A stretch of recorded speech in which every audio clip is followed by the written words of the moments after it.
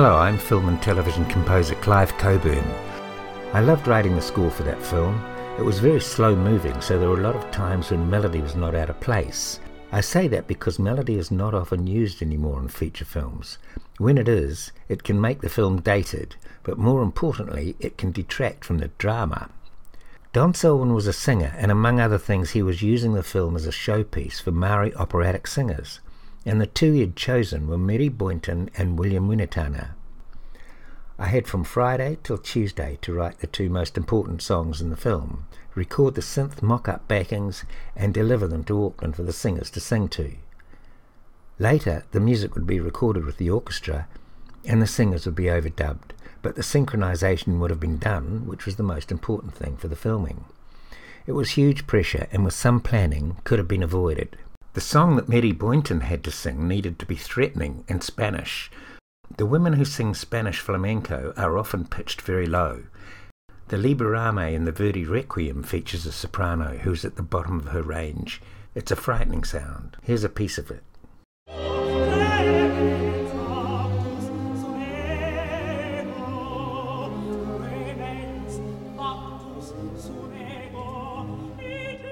I had to find the perfect key for Mary, so I got a flight on one of those little pencil planes from Wellington to her home in Gisborne. Mary met me and shouted out her car window rudely but with affection to several people she knew on the way home. She was a local girl who was obviously well loved, and she also loved the song, including my plan to put her at the bottom of the range. We found the perfect key for her, and then I got another pencil home. Mary's song had to be Spanish as it was in a scene with the Prince of Aragon, who was courting the leading lady of Portia. But a more important reason for pitching her low was to be like the voices of the women who sing Spanish flamenco music. I cast Carol Hempton, another Maori artist, as the flamenco guitarist. Her part had to be in total sync with the orchestra. To protect against a possibly fraught situation, I decided to record her first. By a fraught situation, I mean that Carol would never have played in front of an orchestra before, and it would have been very stressful to do so, or so I thought. To avoid that, I dummied up Carol's part on a synth keyboard, and she somehow deciphered what I was on about. Carol is a little lady and has even had guitars made to fit, but there's nothing little about the sound she makes, and her performance was as good as I could have wished for. So she was pre-recorded and could play her part in as relaxed a mood as we could create together, just the musician on her own to a guide track. This is the Prince of Aragon.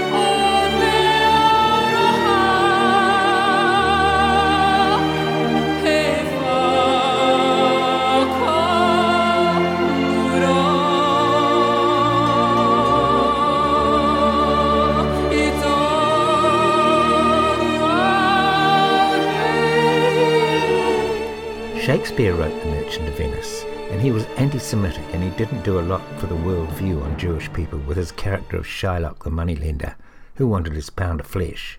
That's been an awful image that Jewish people have had to put up with for centuries. At one stage, it seemed to take forever for dear old Shylock to leave a room, so I decided to write something melodic.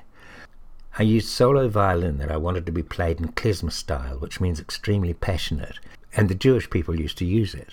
The scene is the lonely old man being discarded by his daughter.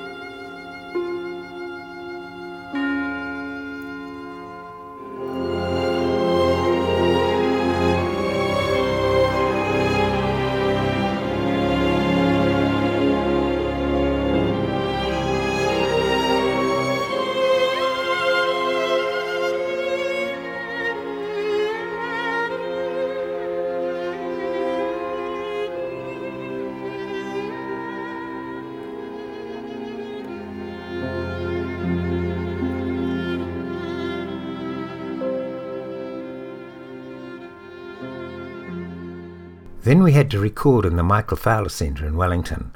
Apart from the 2 songs I mentioned, I never had to demonstrate any of the music to Don, so he had no idea of what I'd composed for him. On the recording day, it was almost lunchtime, and we'd already recorded several cues when I noticed some heads in the dark recesses at the end of the stalls of the auditorium. I called out, "Is that you, Don?" "Yep," came the reply. He had no more to say, and I was grateful. I've heard nightmare stories about composers having to rewrite music cues while an orchestra is waiting right there in front of them. The musicians would write down the new notes he would call out to them. William Winatana's song was a vocal version of the film's opening titles. Hirini Melbourne wrote the lyrics for both of these songs in just 2 or 3 minutes. I was standing beside him when he did it. I think he may have selected some text from the script. This is Patanio's song. Thanks for listening.